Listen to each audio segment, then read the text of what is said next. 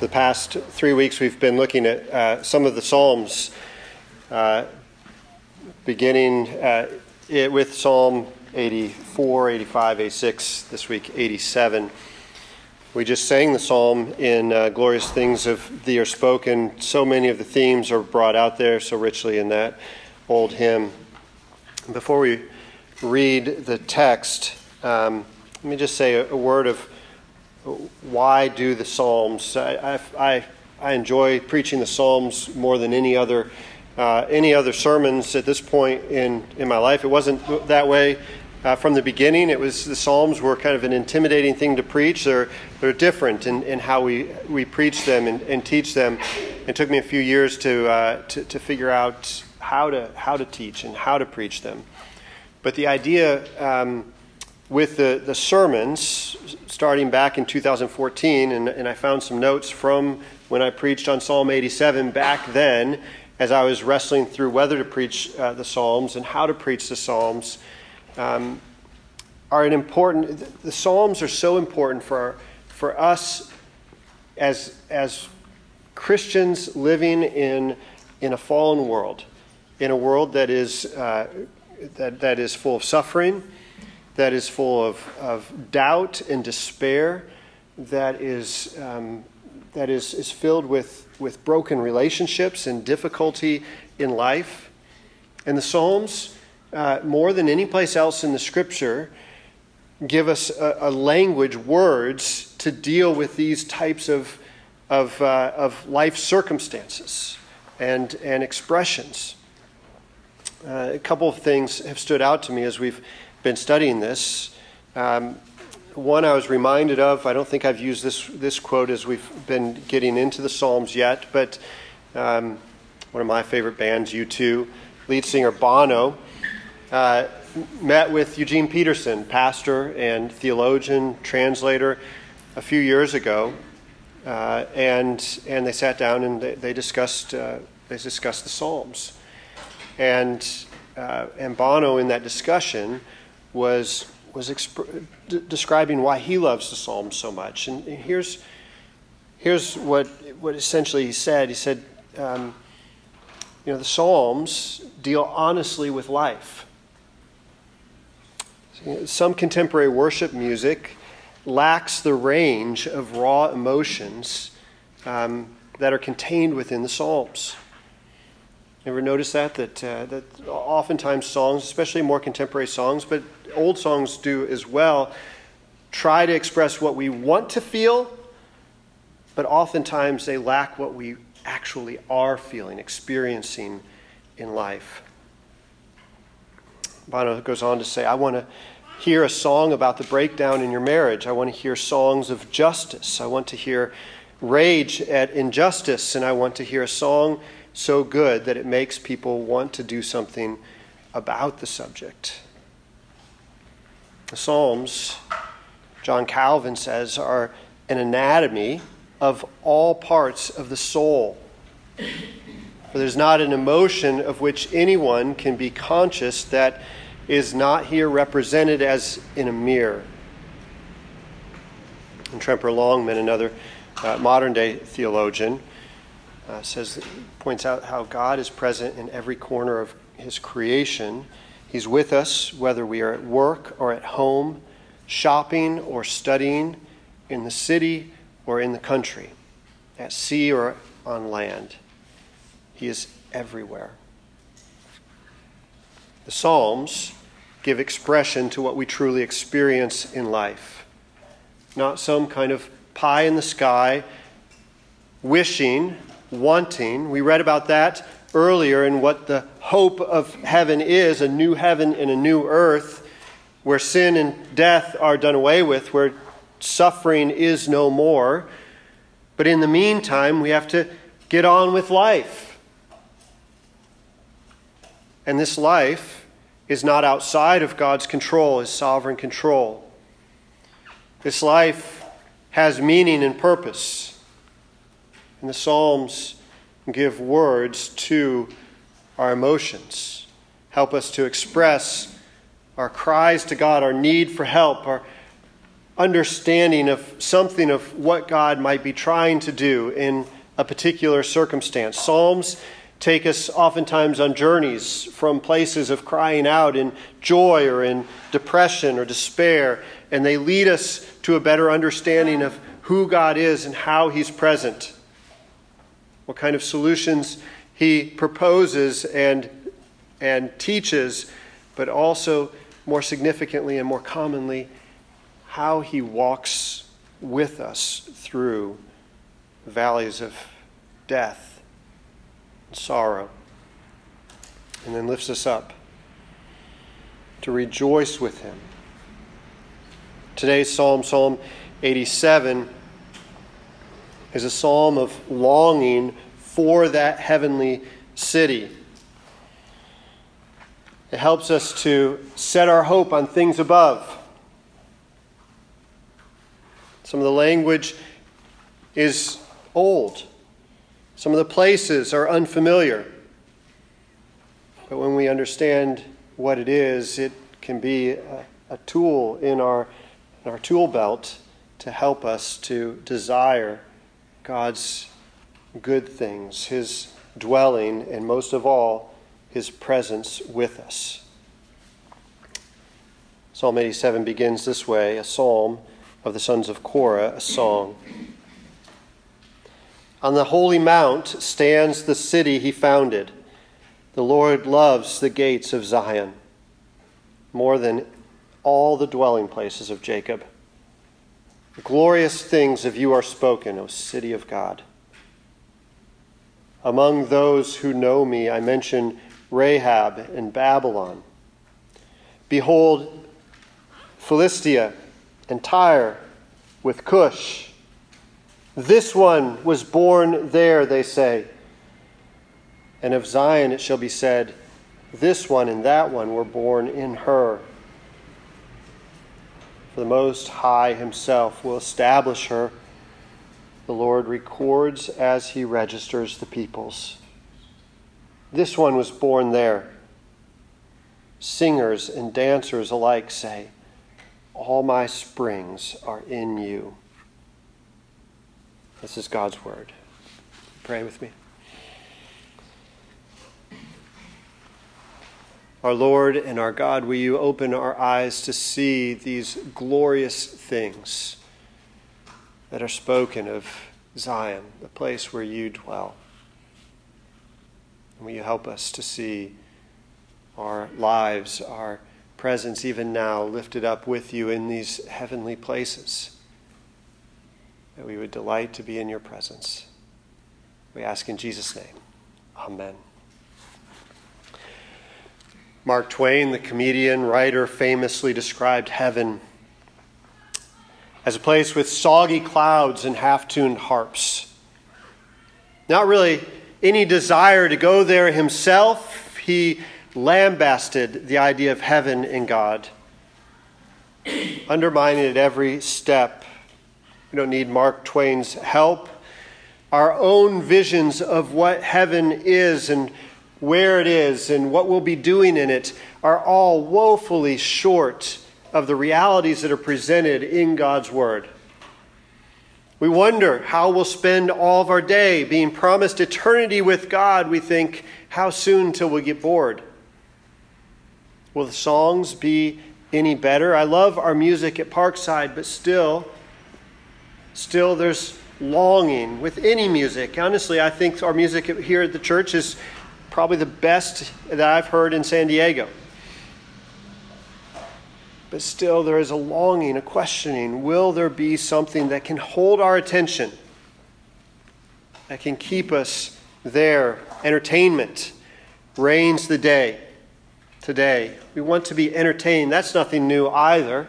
In fact, if you look back over history, it's interesting to read of old famous preachers, John Newton being one of them, others who would attract hordes of people.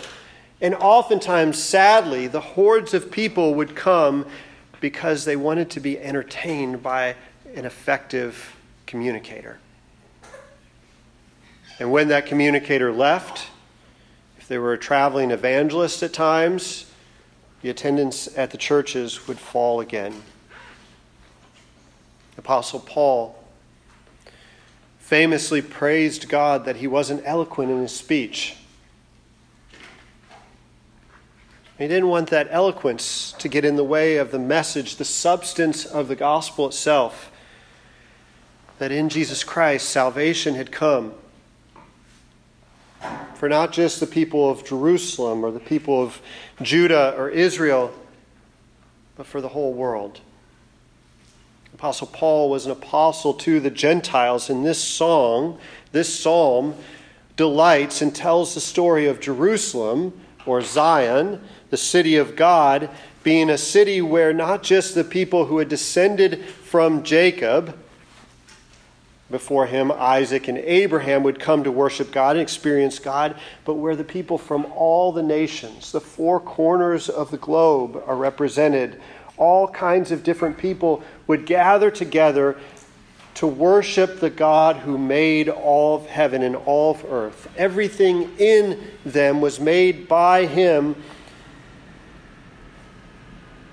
And God desires for all of those nations to experience salvation. And so it's important to point out at this early point, I'm not going to dwell on this much, the distinction between Zionism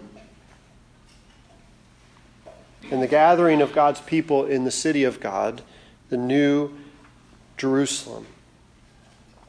See, Zionism looks to the founding of a nation in Israel, a rebuilding of the temple, for hope that God is going to return and dwell in his temple. It's prevalent in many circles and many spheres in the church today. And while Jerusalem, the nation of Israel, is a positive response to serious oppression of the Jewish people, and the issues in the Middle East, in particular around the nation of Israel, are manifold and complicated, the promise that God is with his people, the promise of a new Jerusalem, does not depend on the rebuilding of the temple there, where Jesus identifies himself with his disciples as the temple that needs to be rebuilt in 3 days. Tear down this temple, he says to his disciples, and I will build it, rebuild it. It will be rebuilt in 3 days, which is satisfied in his resurrection. The image of the temple is expanded in Jesus' language, and he explains that we are living stones, with him being the cornerstone. And in that, we are the dwelling place of God. And so Paul can say in his letter to the Galatians, the church is the Israel of God. For the dwelling place of God will be with man. We will be living with God. It is true now that Jesus has come and taken residence in us, and is building us up as his living stones, as a dwelling place. And what is the function of that dwelling place in Jerusalem and in us now, but for us to know God personally and make him known to other people around? For Jerusalem stood as a monument not just to the people of Israel, but a monument to the people of all nations who would gather and come together and see something of the glory of God, so that they would be called to him and know his salvation. I say this frequently, I don't think I can say it enough, that when God called Abraham to follow him back in Genesis 12, very first conversation with Abram at the time, who becomes Abraham, he says, I will bless you so that you will be a blessing to all peoples or all nations or all families. The purpose is stated at the very beginning, and it's fulfilled in Jesus Christ and the expansion of the gospel, and it's still being carried out by his church, the temple that exists today in us, and it's summarized in verse 4 of this psalm, written hundreds of years before Jesus came. Among those who know me, I mention Rahab. Rahab is another name for Egypt. to the south, and Babylon, the nation that would be used by God to bring correction, judgment on the city of Jerusalem itself.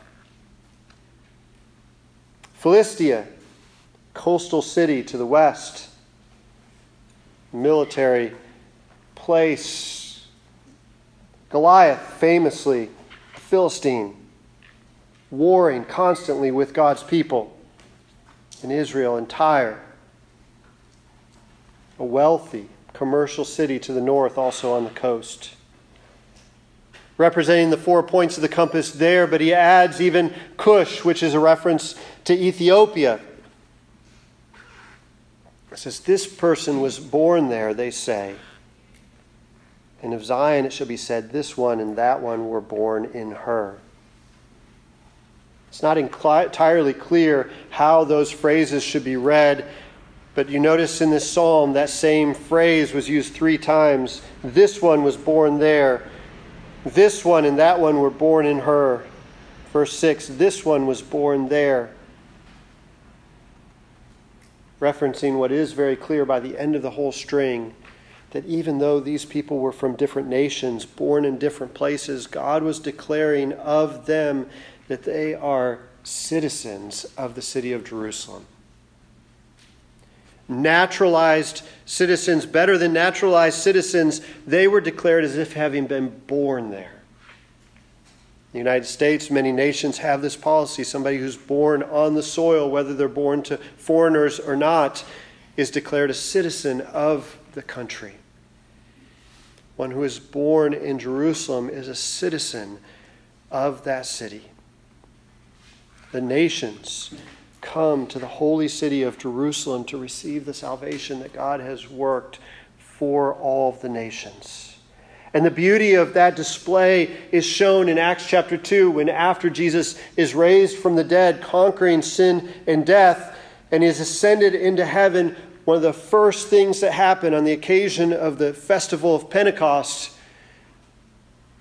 is that the nations have gathered together, people from all kinds of places, Jews who have been dispersed to different places, but also foreigners who are there and seeking and wondering about God are gathered together in the city of Jerusalem. And famously, the apostles are given a miraculous ability to speak in the languages of the people, in tongues, so that the people can hear the message of the gospel that Jesus has done all of these things for the salvation of the nations. This psalm is not simply a Zionistic psalm in a sense that we oftentimes hear it today. It is a psalm of Zion being the salvation of all nations, of all peoples who would come and worship God. Now this concept of worshiping God is a difficult concept. Because in order to worship God, it requires that we admit something about ourselves. That we like to be the subject of our own worship. In fact, we don't have to be taught this. We are born with this ability. We want to be worshipped. As children, oftentimes we experience it. How cute we are and how adorable children are, and all kinds of attention is showered on them, rightly so.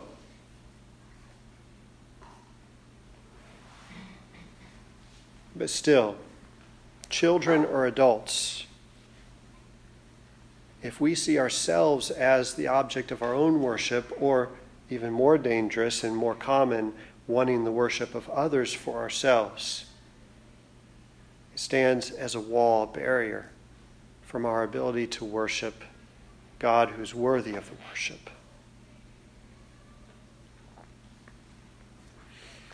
See, why do we have difficulty coming before God and giving Him our whole lives? Why do others have difficulty coming to God? It's because ultimately it requires a giving up of some control of our lives. To worship God is to admit that we are not the center of the universe. To worship God requires us to acknowledge that sin has entered into the world and we are guilty of sin against God and against one another.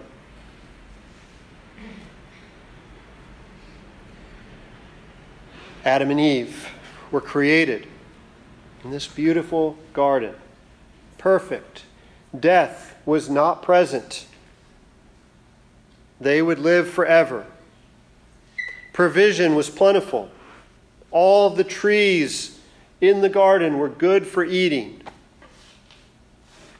except one.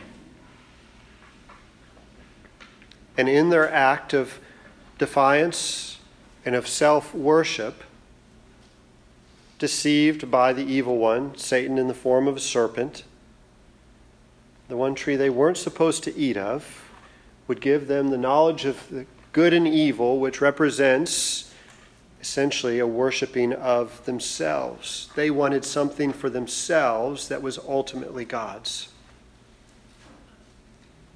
And so they took hold of it, and with that knowledge entered death into the world. Now this garden is an interesting place. With death, they were sent out of the garden so that they wouldn't live forever, so that they wouldn't live forever in this corrupted state. And so part of them being banished from the garden was an act of grace. That death would come and the hope would be for a restored garden. The story from Genesis 1 to Revelation 21 and 22 is the story of a perfect garden created for humanity that leads to a garden city that is perfected, remade, renewed, but vastly more densely populated, without sin, without death, without suffering, and without decay. And there's an interesting image in this garden that this psalm picks up on in the very last verse when it says, "All my springs are in you."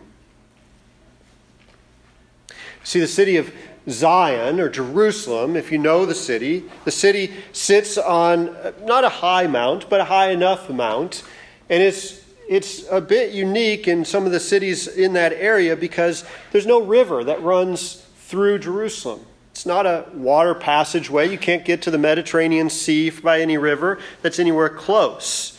The closest river is the Jordan River, which is quite a journey, especially by foot, to even get to the river. There is no river in Jerusalem.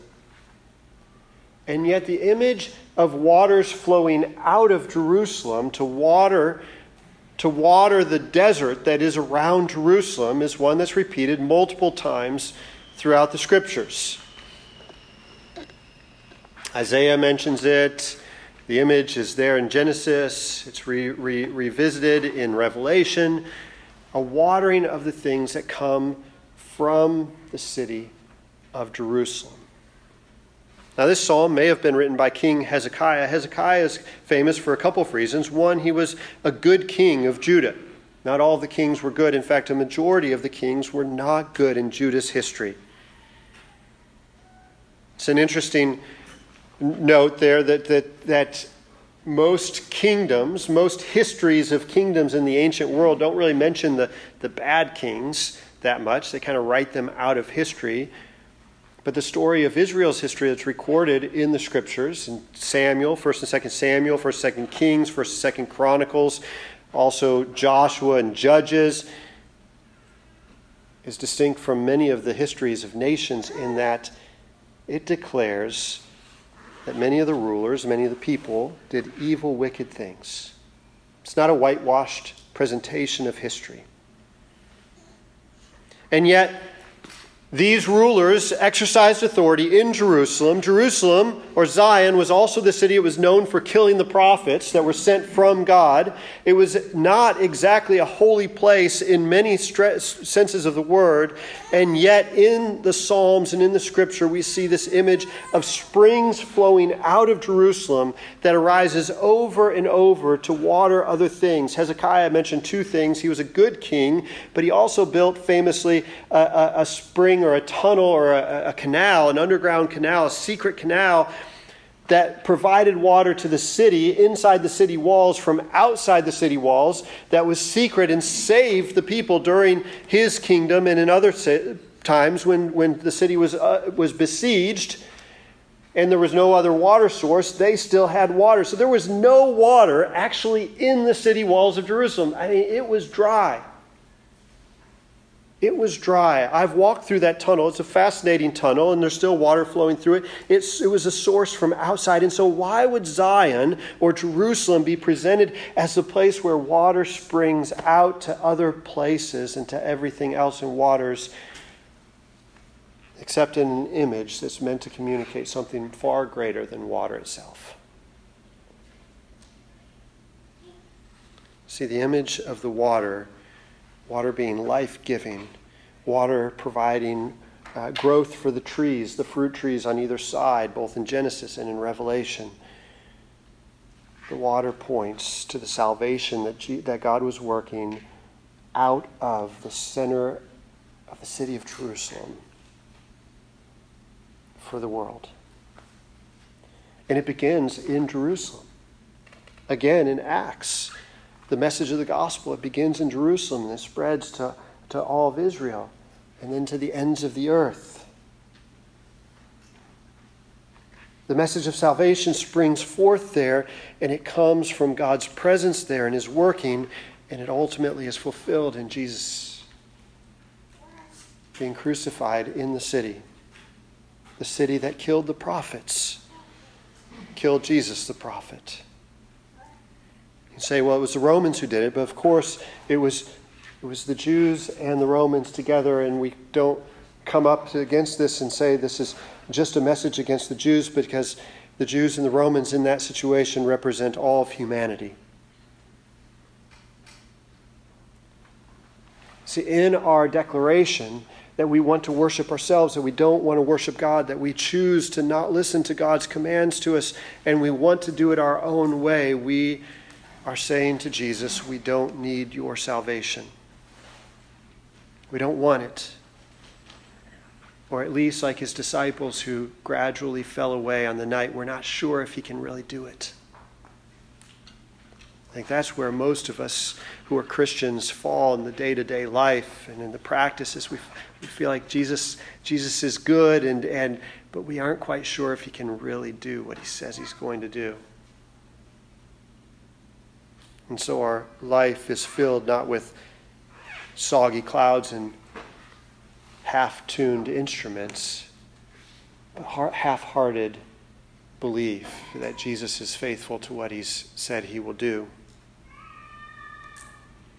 Half-hearted trust that the glory of God's city will be as great as what is professed here in Psalm 87. Because we've experienced difficulty and hurt in various churches, among various people who are part of God's people.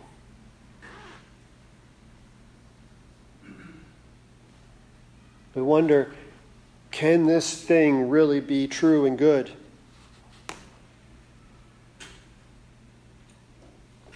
Now, it's helpful to mention one thing about what's happening in this and tie it to something that's relevant to the church and that's helpful in understanding not only the Scripture, but how the church acts today as a fulfillment of God's promises. And that is that those who are written in this book that he describes there, recording of citizenship, this one was born there, and of Zion it's just be said, this one and that one were born in her.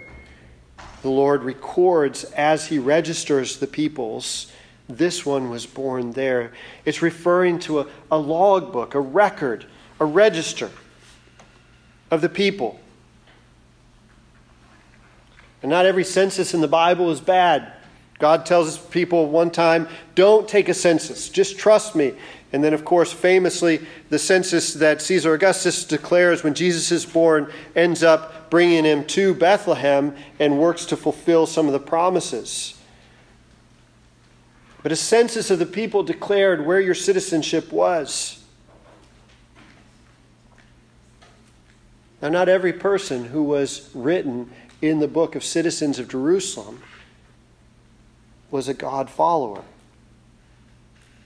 From the king down to the poorest of people, from the oldest to the youngest, there were some who followed God and some who rejected him, even as their name was recorded in the books. The closest thing we have to this today is the record of church membership. When somebody is baptized into the church, they are baptized as a member of the church. Their name is written in the register of the church. When someone joins the church from another church or transfers membership, their name is written in the church. When someone comes to believe in Jesus for the first time, they are baptized as an adult or as an older child, and their name is written in the register of the church. We in the Presbyterian Church even take vows to that extent to declare our commitment to the church publicly. But again, not everyone whose name is written in the rolls of the church is a part of the church. You remember Jesus, in speaking with people, he says, has people come to him, they say, we prophesied in your name, we spoke of you, we did all of these things in your name. And what does Jesus famously say? I never knew you. Their name was physically written someplace, and they declared all of it, but I never knew you. And he probably read right over this.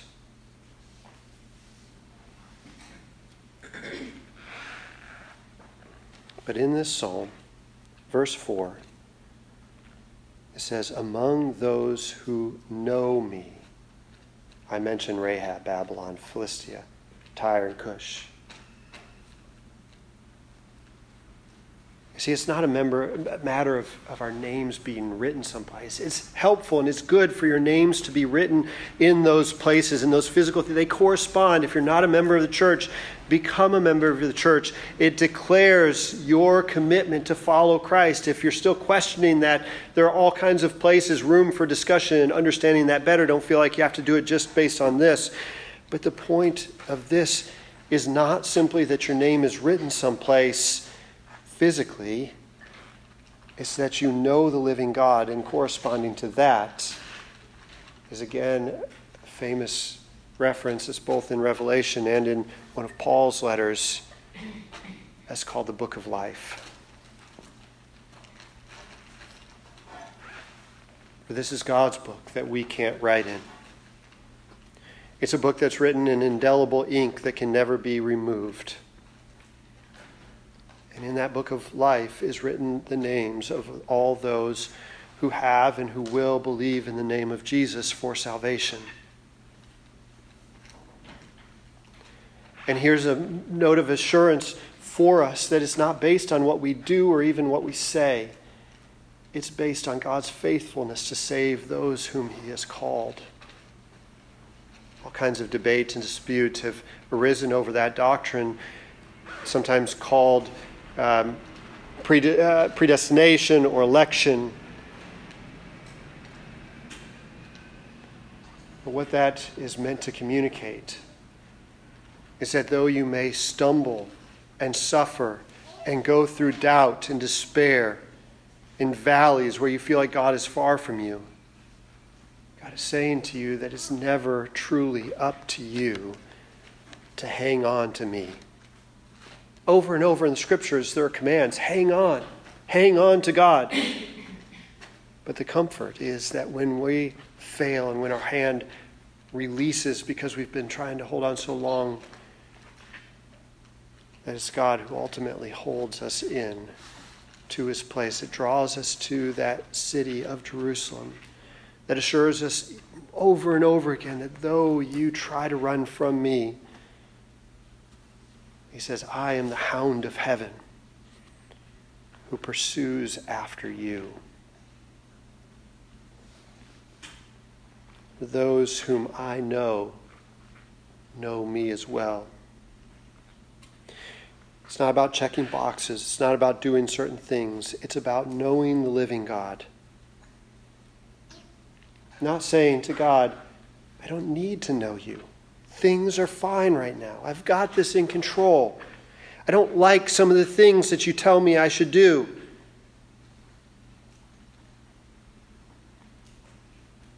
Do any of us like the things that all of our friends tell us to do? By the way, if you've never had a conversation with somebody that you didn't like something they said, you probably don't know them very well as a friend.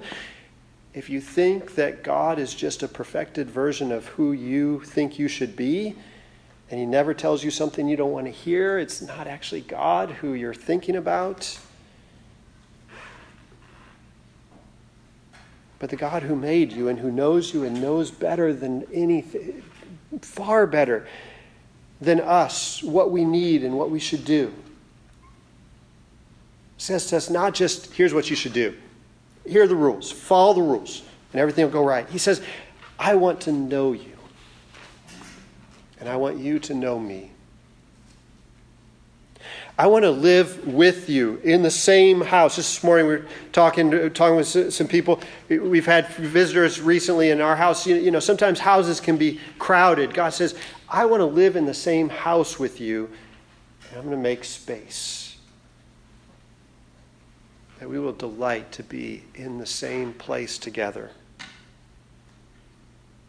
By the way, all those things that you do and you aren't very good at cleaning up after yourself and you're annoying at this time of the day,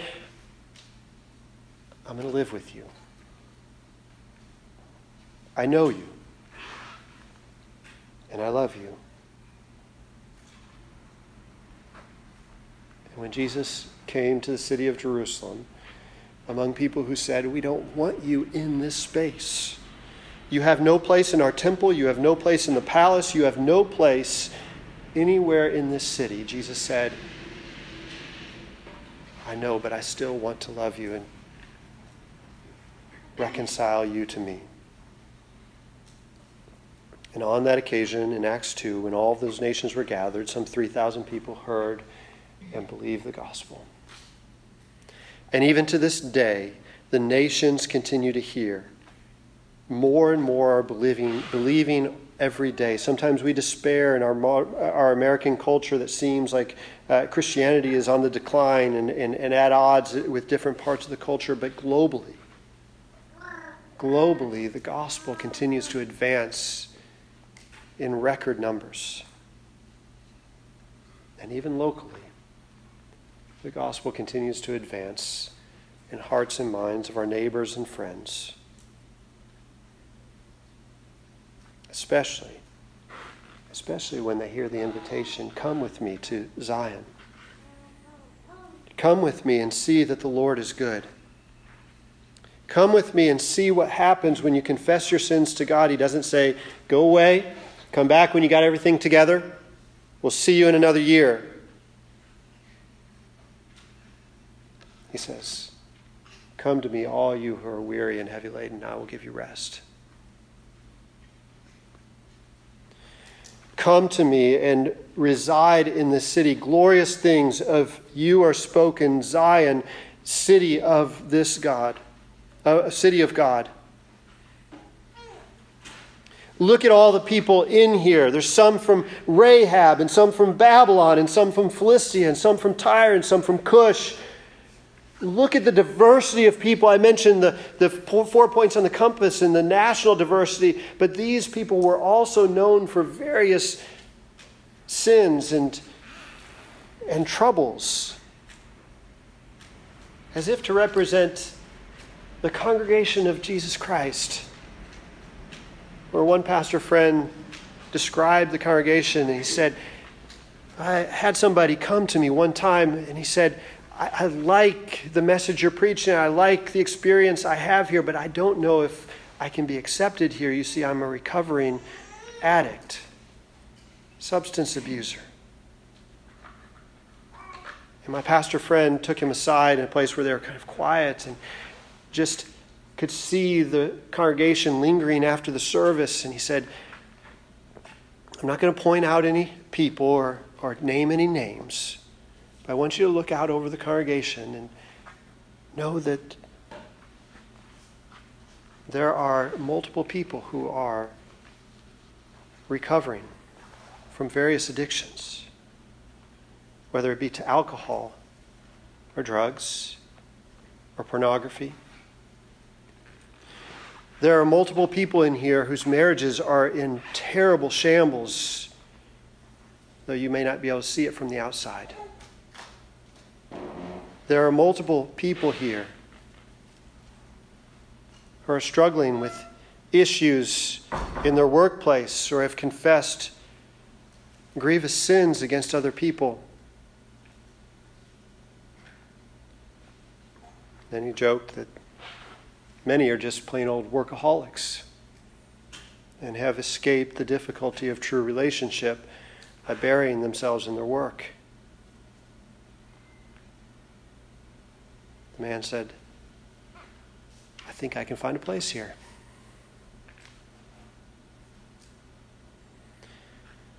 When you bring your sins to Jesus, he's not wanting to just hang them out in front of everybody. He's just wanting you to be honest with him and say, I'm sorry, and for you to hear his words, I forgive you. More than that, I've paid the debt for your sin. I may ask you to do some difficult things in reconciling relationships with other people, but I don't need to add shame to the guilt you already feel. I've come to bring good news of redemption and restoration. Glorious things of your spoken city of God that contains all of these people and you and me. Let's pray.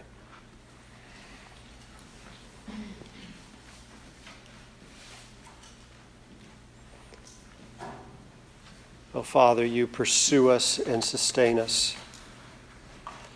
You preserve us and you sanctify us.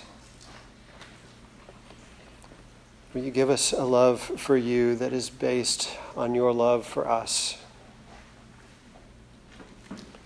Hold us in tight and send us out with the good news of salvation as your ambassadors to the nations, to our neighbors, to our friends and co-workers. Set deep in our hearts a delight to be named among your citizens of this great city, great and small, old and young, rich and poor, are all found to be poor in spirit apart from you, but made rich because you've shared your inheritance with us, Jesus. Help us to desire this city and to pursue this type of justice and goodness in our places and our spheres of influence. When we see the hurt man along the road to Jericho, dangerous and almost dying, to not pass by as the priest and Levite, whose names were written in certain books, but to stop as the Samaritan did, whose name was written in a different book by the people, but written in your book.